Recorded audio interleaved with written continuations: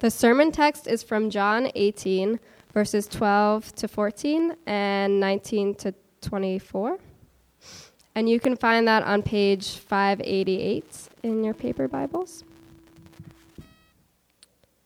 So the band of soldiers and their captain and the officers of the Jews arrested Jesus and bound him.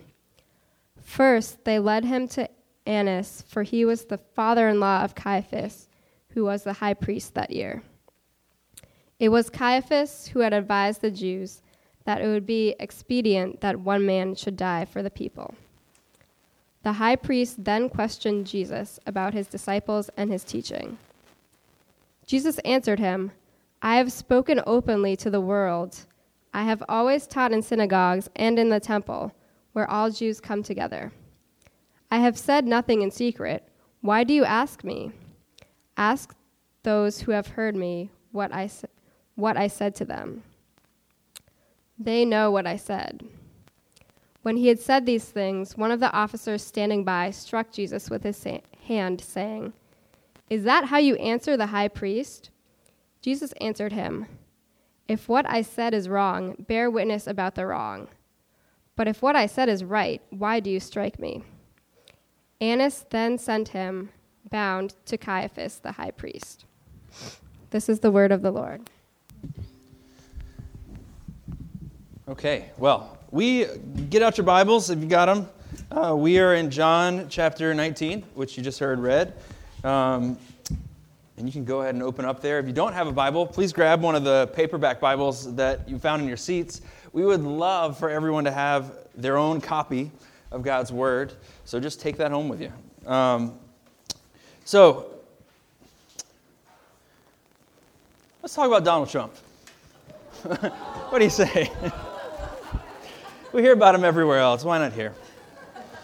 You know, one of the themes of this insane election so far has been the strange Christianity of Donald Trump, right? It keeps coming up. And it's probably all started a few months back when a reporter asked him if asking for forgiveness was something that was central to his life. And he responded with these kind of strange quotes. He said, "I try not to make mistakes where I have to ask for forgiveness." And so, they pressed him on it, and they said, "Well, what do you mean by that?" And he said, "Well, why do I have to repent or ask for forgiveness if I'm not making mistakes? I work hard. I'm an honorable guy."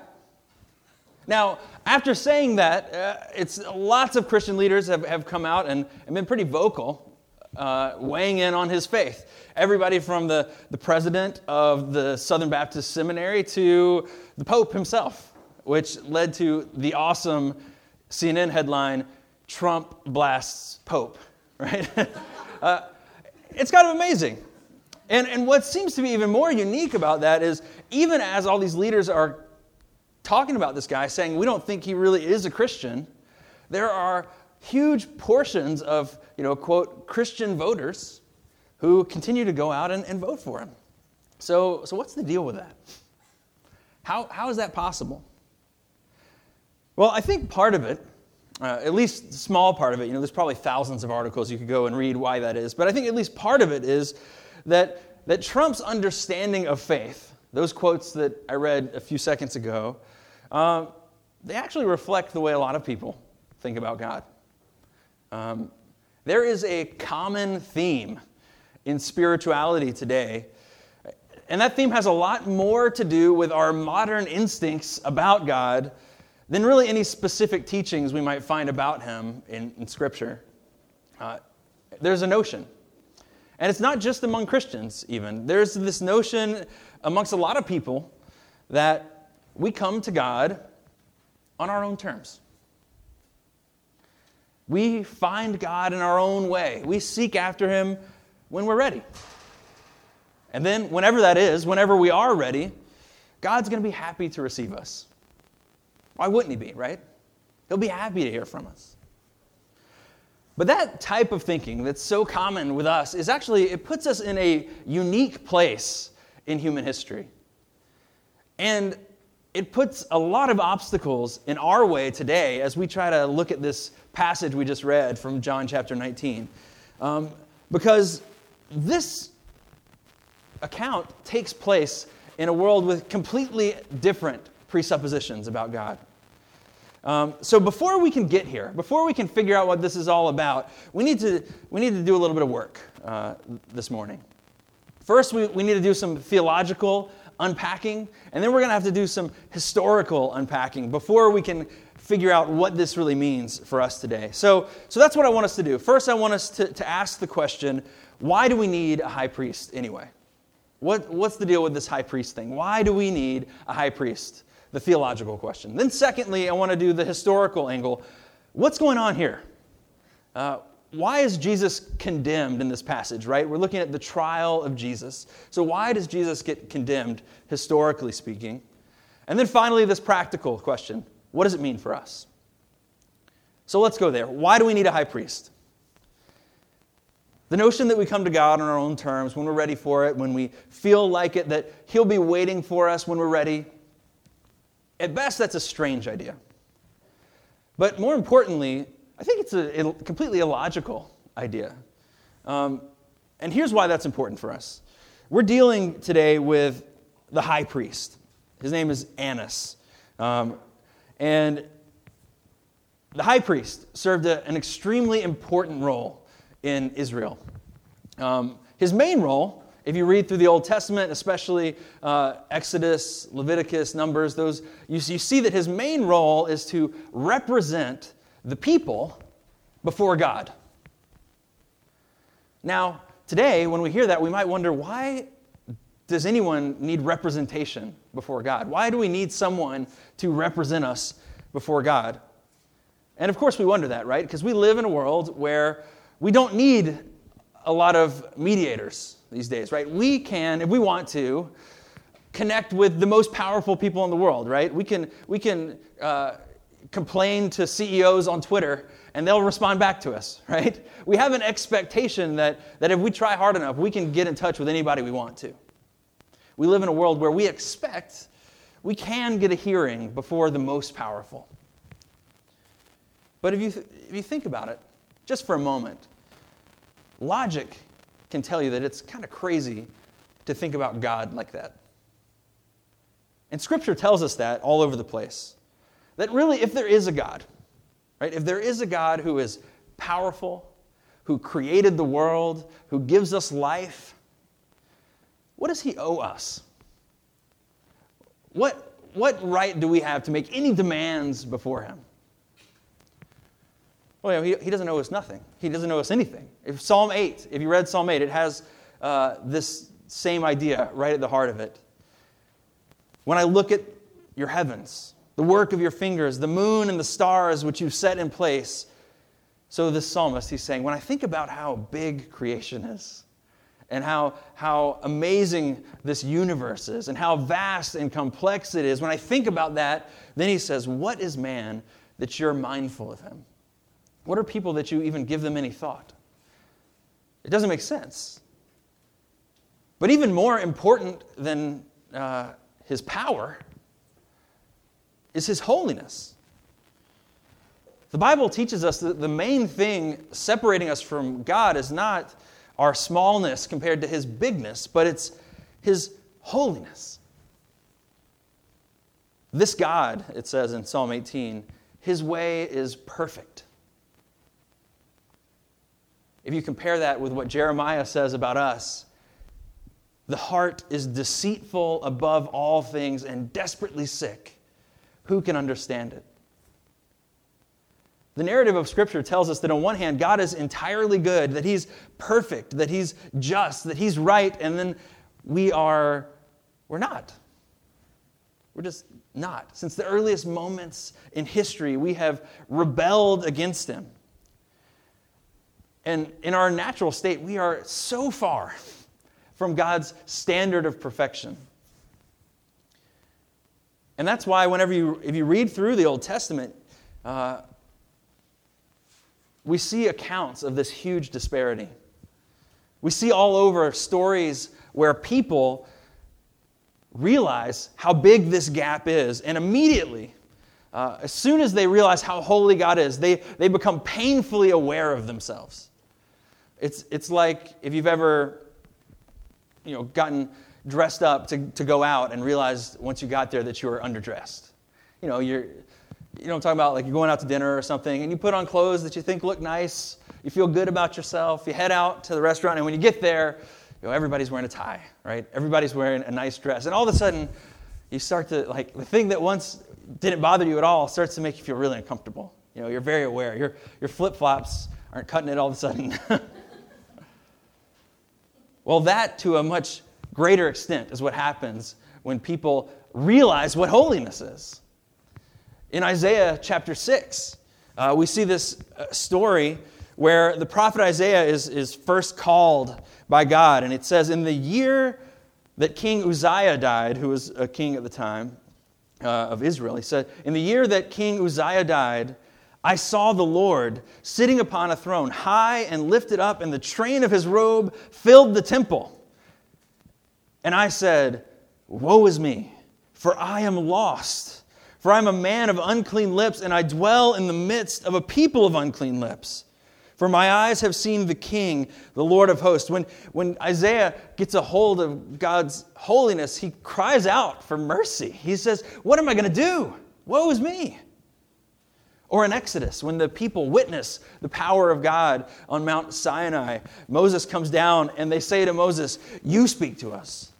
You speak to us and we'll listen, but don't let God speak to us lest we die. And the point of all that is simple. No one in Scripture ever asked, why do we need a representative before God? No one would ever bother to ask, why do I need someone to stand before me? Because, of course, sinful people need a representative before a holy God. Instead of thinking that we deserve a hearing before the God of all creation, the Bible teaches us that our position is much more like the way an enemy of the state would relate to the president, right? The way, like Edward Snowden, if you know him, in exile in Russia, who for releasing a bunch of top secret documents. If he wants to go meet with Obama, what's he going to do? He's not going to, take a commercial flight into D.C. and walk through the front door of the White House. He's going to need to do some work first. He's going to need some mediaries. He's going to need some people to broker that meeting, to deal with the fact that right now he's guilty before the law. He's going to need someone who can deal with his guilt first. That is why we need a high priest, okay? This is, in a sense, what the high priest's job was. His job was to represent a sinful people before a holy God. Now, there were lots of priests besides the high priest in ancient Israel. There were lots of priests who performed sacrifices and kept kind of the worship of this community going. But the high priest had this very special role, that once a year, on the Day of Atonement, he did two things. As he was representing the people to God, he first entered into what was called the Holy of Holies. He entered into the innermost place of the sanctuary, the place that represented the presence of God. And he went in there with fear and trembling, it tells us, with a robe that had bells on the bottom in case he dropped dead. They could pull him back out. He went in there once a year into the presence of God. And then the second thing was he offered a sacrifice. You can read about it in the book of Leviticus, chapter 16, but it tells you that he offered these animals without spot or blemish, and he offered them for himself first, and for his family, for all the priests, and then he offered them for all the people in the nation of Israel, and then finally he offered it even for the sanctuary itself, even for that innermost room, that holy, most holy of holy places, to sanctify it from the sin of the people. Those people in Israel needed a priest, and so do we. They needed a priest because, just like us, our rebellion and sin has separated us from a holy God. Psalm 130 says, if you should count iniquities, who could stand? And the answer is nobody. A priest was necessary because no one can stand in the presence of a holy God and live. So that's why we need a priest. With that in mind, let's now think about our story.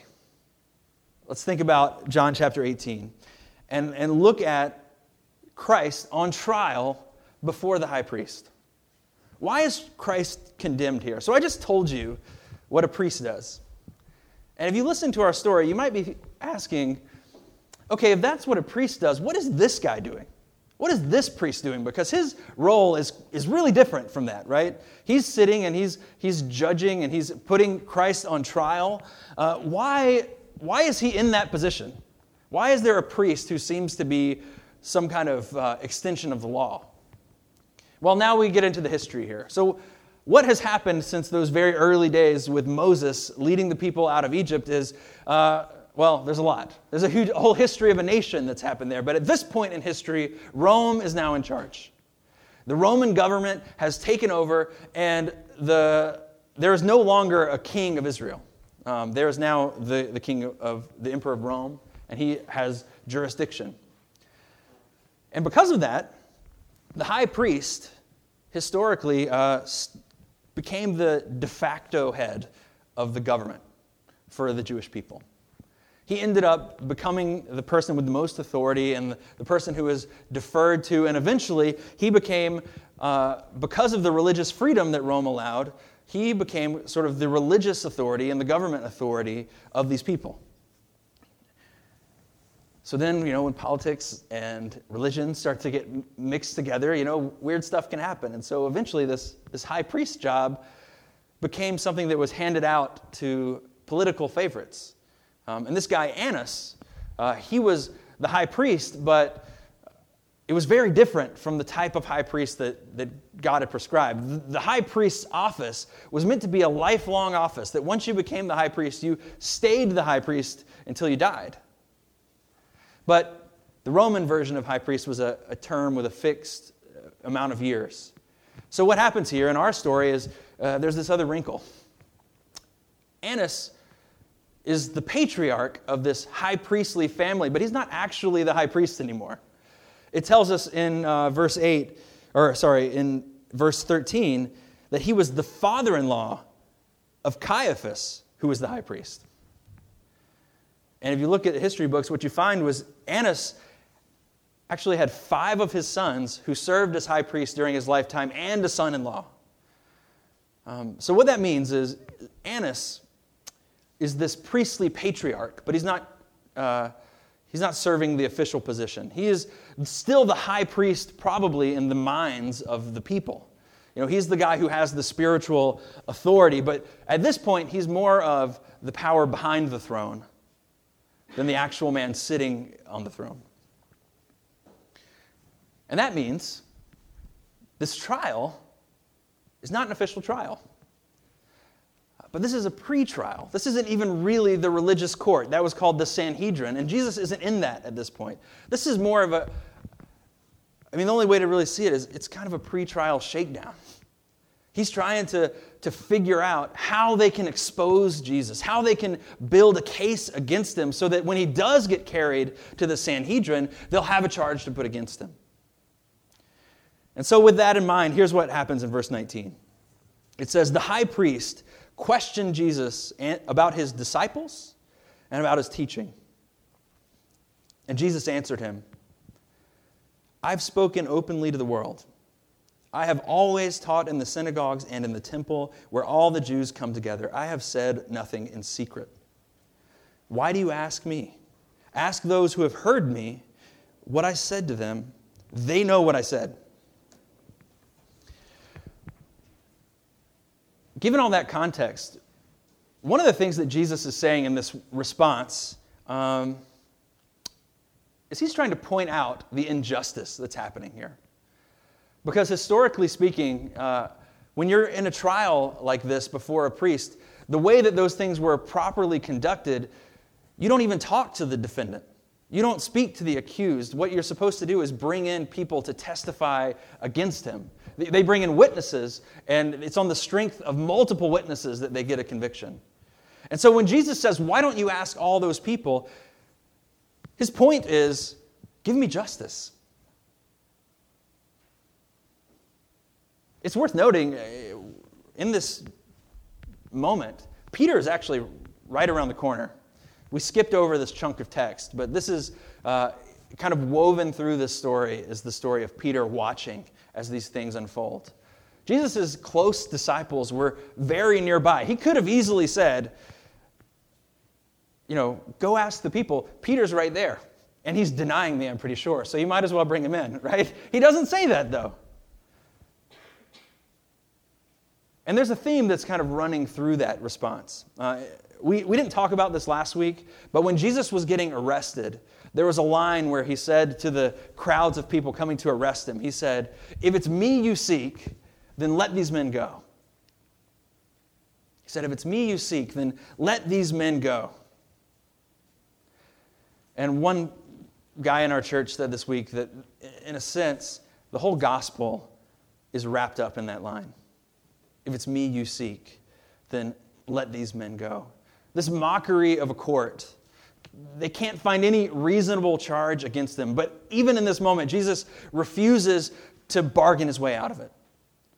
He refuses to sell out his disciples. He refuses to sacrifice other people for his own freedom. But instead, in this moment, Christ is giving himself so his followers can go free.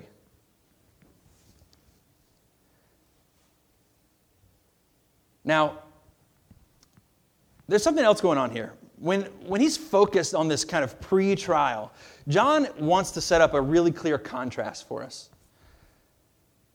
He's showing us on one hand, here's Jesus, the righteous, standing bound.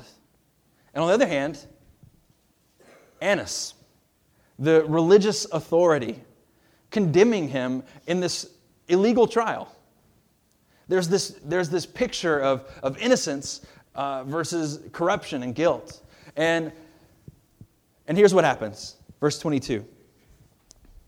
When he had said these things, one of the officers standing by struck Jesus with his hand, saying, "Is that how you answer the high priest?" There's a deep irony in that statement. Is that how you answer the high priest? Because what the book of Hebrews would tell us, if you ever get a chance, you should go read it. We preached on it a couple years ago. But the letter that's called Hebrews in the New Testament, it tells us that in this moment, it's Jesus, not Annas, who is truly acting as the high priest. That Christ, the righteous Son of God, was willingly offering himself, was willingly sacrificing himself in that moment to cover the sins of the people. Here we see that Christ has taken the place of those spotless animals without blemish. And Hebrews tells us that this sacrifice, his sacrifice, is the true sacrifice that all of the other ones were pointing to. His sacrifice is the true sacrifice that all of those Old Testament rites were ultimately leading towards. If you've ever, if you read through our year Bible reading, we just went through Leviticus, and you might have read a bunch of these descriptions, right? A bull for this, a goat for this, a dove for this, grain for this. But over and over, you see all these animal sacrifices, and you wonder, what's this all about? The descriptions, they can kind of they can be boring, they can be confusing. You can wonder what's going on. Well, there's one message that keeps coming through in all of these animal sacrifices. One thing you should always keep in mind when you see that stuff. Sin demands blood. Sin demands life. As Paul puts it, the wages of sin is death. And that's what the cross is all about. Jesus is offered as our sacrifice, once and for all time. Christ is our sacrifice, and at the very same time, Christ is our priest. And this is the crazy thing for me. What do we say a priest does? Do you remember the two things I said that a priest would do? He enters the Holy of Holies, and he offers the sacrifice, right? Well, in the book of Hebrews, chapter 9, here's how it describes Christ's work.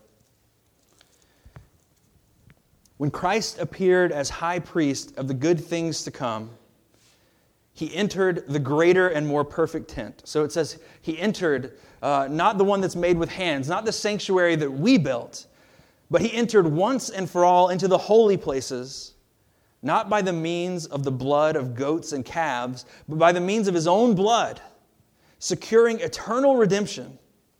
For if the blood of goats and bulls and the sprinkling of defiled persons with ashes sanctify, how much more will the blood of Christ, who through the eternal Spirit offered himself without blemish to God, how much more will he purify our conscience from dead works to serve the living God?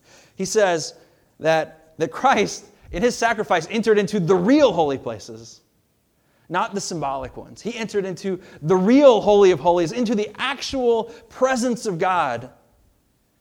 And he gave himself as a sacrifice, that on the cross he died for our sins. But even more than that, he rose again from the dead. And because he rose from the dead, Hebrews tells us that he continues to intercede for us. As a priest, he lives on in eternity to intercede for his people. All right, so the question is, why was Christ condemned? And the answer is, historically speaking, there's not a great case against him. Why was Christ condemned? He was condemned for you. He was condemned because your sin demands blood. He was condemned because we all stand condemned before a holy God. He was sacrificed to cover our guilt, to purify us once and for all, and to make a way back, to reconcile us to God, to make it so that we can approach God. He was condemned because in this moment, Christ is acting as our true high priest. While he stands before this ridiculous court, he's acting as our true high priest, and he still acts that way right now. He's still performing that role for you at this very moment. So, what does that mean for us then? This is the last question. I'm sorry that these are some theologically dense ideas. We got to unpack this stuff, and I think it takes a long time. There's books and books and books written on this stuff. But the reason I think it's worth our time to try to explain how Christ is a high priest is because that idea is really key for understanding the Christian life. Once you realize that you can't come to God on your own, the way we think about God, the way we understand God has to change. And I think in most people's lives, there comes a point where you realize you're a sinner. There comes a point where you realize you're not perfect, that there's lots of ways that you fall short, that even you don't live up to your own standards, right? You're not a good enough neighbor. You're not a good enough friend or spouse. And that if you're going to win your way to God based on what you've done, even our own law convicts us, let alone God's law. We're guilty of our own standards.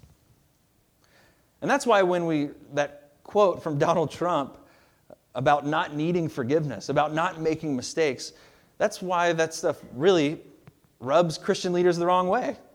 And a lot of Christians the wrong way. Because it's the opposite of life.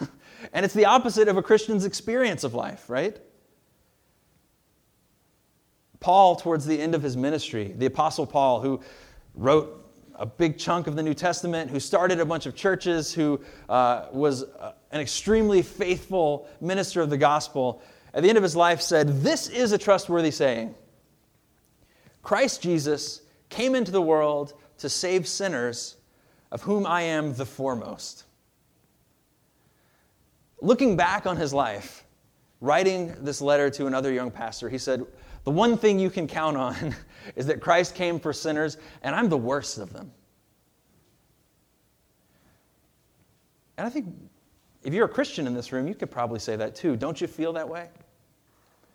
That the longer you know Jesus, the more you walk alongside of him, you realize your sin's bigger than you thought it was. Now, sure, you might get over some of your bad habits. You might deal with your anger problem a little better than you used to. But even as God's working on those places of sin in your life, and those things move away, you just realize they were hiding the bigger problems. They were just in the way of your pride. And now you have an envy issue to deal with, and now you have lust, and there's all this mess in your heart, and you realize how bad you are. You realize you thought your sin was like this, and it's really way bigger than this. And then what? If that's where you are, then what? Well, that's when you need a priest. That's when you need to remember that Christ is our high priest. As Christians, we don't come to God on our own terms any more than Israel did. We don't come to Him bare with our sin exposed. We don't stand before Him like Isaiah did and melt in His presence. We sing that song, right?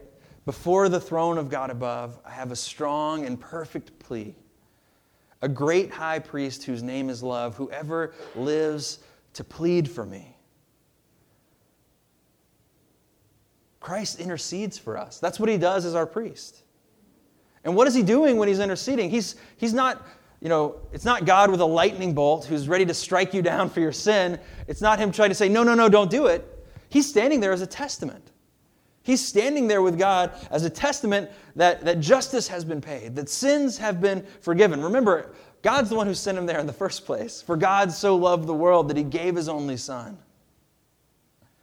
But Christ is forever in the presence of the Father, appealing to Him on our behalf, receiving our prayers. And it tells us even He's doing that with understanding, right? He's not just any high priest. He's a high priest who's been through it with us. Since we have a great high priest who's passed through the heavens, let's confess our faith. For we don't have a high priest who's unable to sympathize, but one who in every respect has been tempted as we are, yet without sin. Let us then with confidence draw near to the throne of grace, that we may receive mercy and find grace to help in the time of need. If Jesus is our high priest, what that means is, even now, whatever you're struggling with, Jesus has been there. Whatever that sin is in your life that is just so shameful to you, the secret thing that you don't even want to tell anybody, the thing you think, God can never understand that I'm still struggling with this after all these years, whatever that sin is, Jesus knows what that temptation's like. And He lives to intercede for you. Christ is a priest. He's able to sympathize. And if that's really the case, if this is our reality, if this is the Christian's reality, then it means everyone who believes in Him should have confidence before God. We should have joy before God. We should be able to enter boldly before Him. Paul says if Christ is really interceding for us, then it means that there's nothing that can separate us from the love of God. There's no temptation, there's no power on this earth, there's no sin so great, there's nothing that can separate us from the love of God. If Christ is our priest, then it's no longer, the Snowden-Obama relationship anymore. But we're no longer enemies of the state. But we're welcome. We're welcome to come. We're welcome to draw near. We're welcome to be confident when we come to Him. So I think that's my encouragement to you all this morning. Let's draw near. Let's draw near with confidence. Let me ask you, maybe you are considering faith right now. Maybe all this stuff sounds a little crazy still. But do you long for the confidence to approach God? If you do, the invitation is open. Come to your Savior. Admit that you have no rights by yourself to come in the front door and receive this sacrifice by faith. Receive what He's done for you. And for the Christians in this room, I want to ask, do you actually have confidence right now?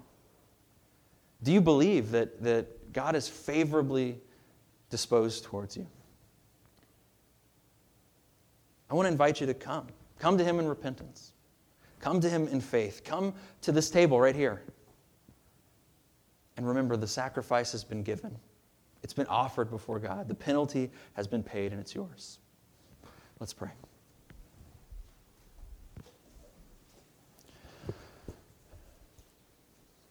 Father, thank you for this word and this amazing picture that you show us, that you are the great high priest, that you have fulfilled the office for us, and that you've made a way. Lord, I pray that you would, in this moment, forgive us for our arrogance and for our pride, for the ways that we act as if you owe us something. And Lord, I thank you for the gift of your grace that even though you owe us nothing, you've come down. You've given us your Son, and you've made a way to you. Lord, we pray in Jesus' name. Amen.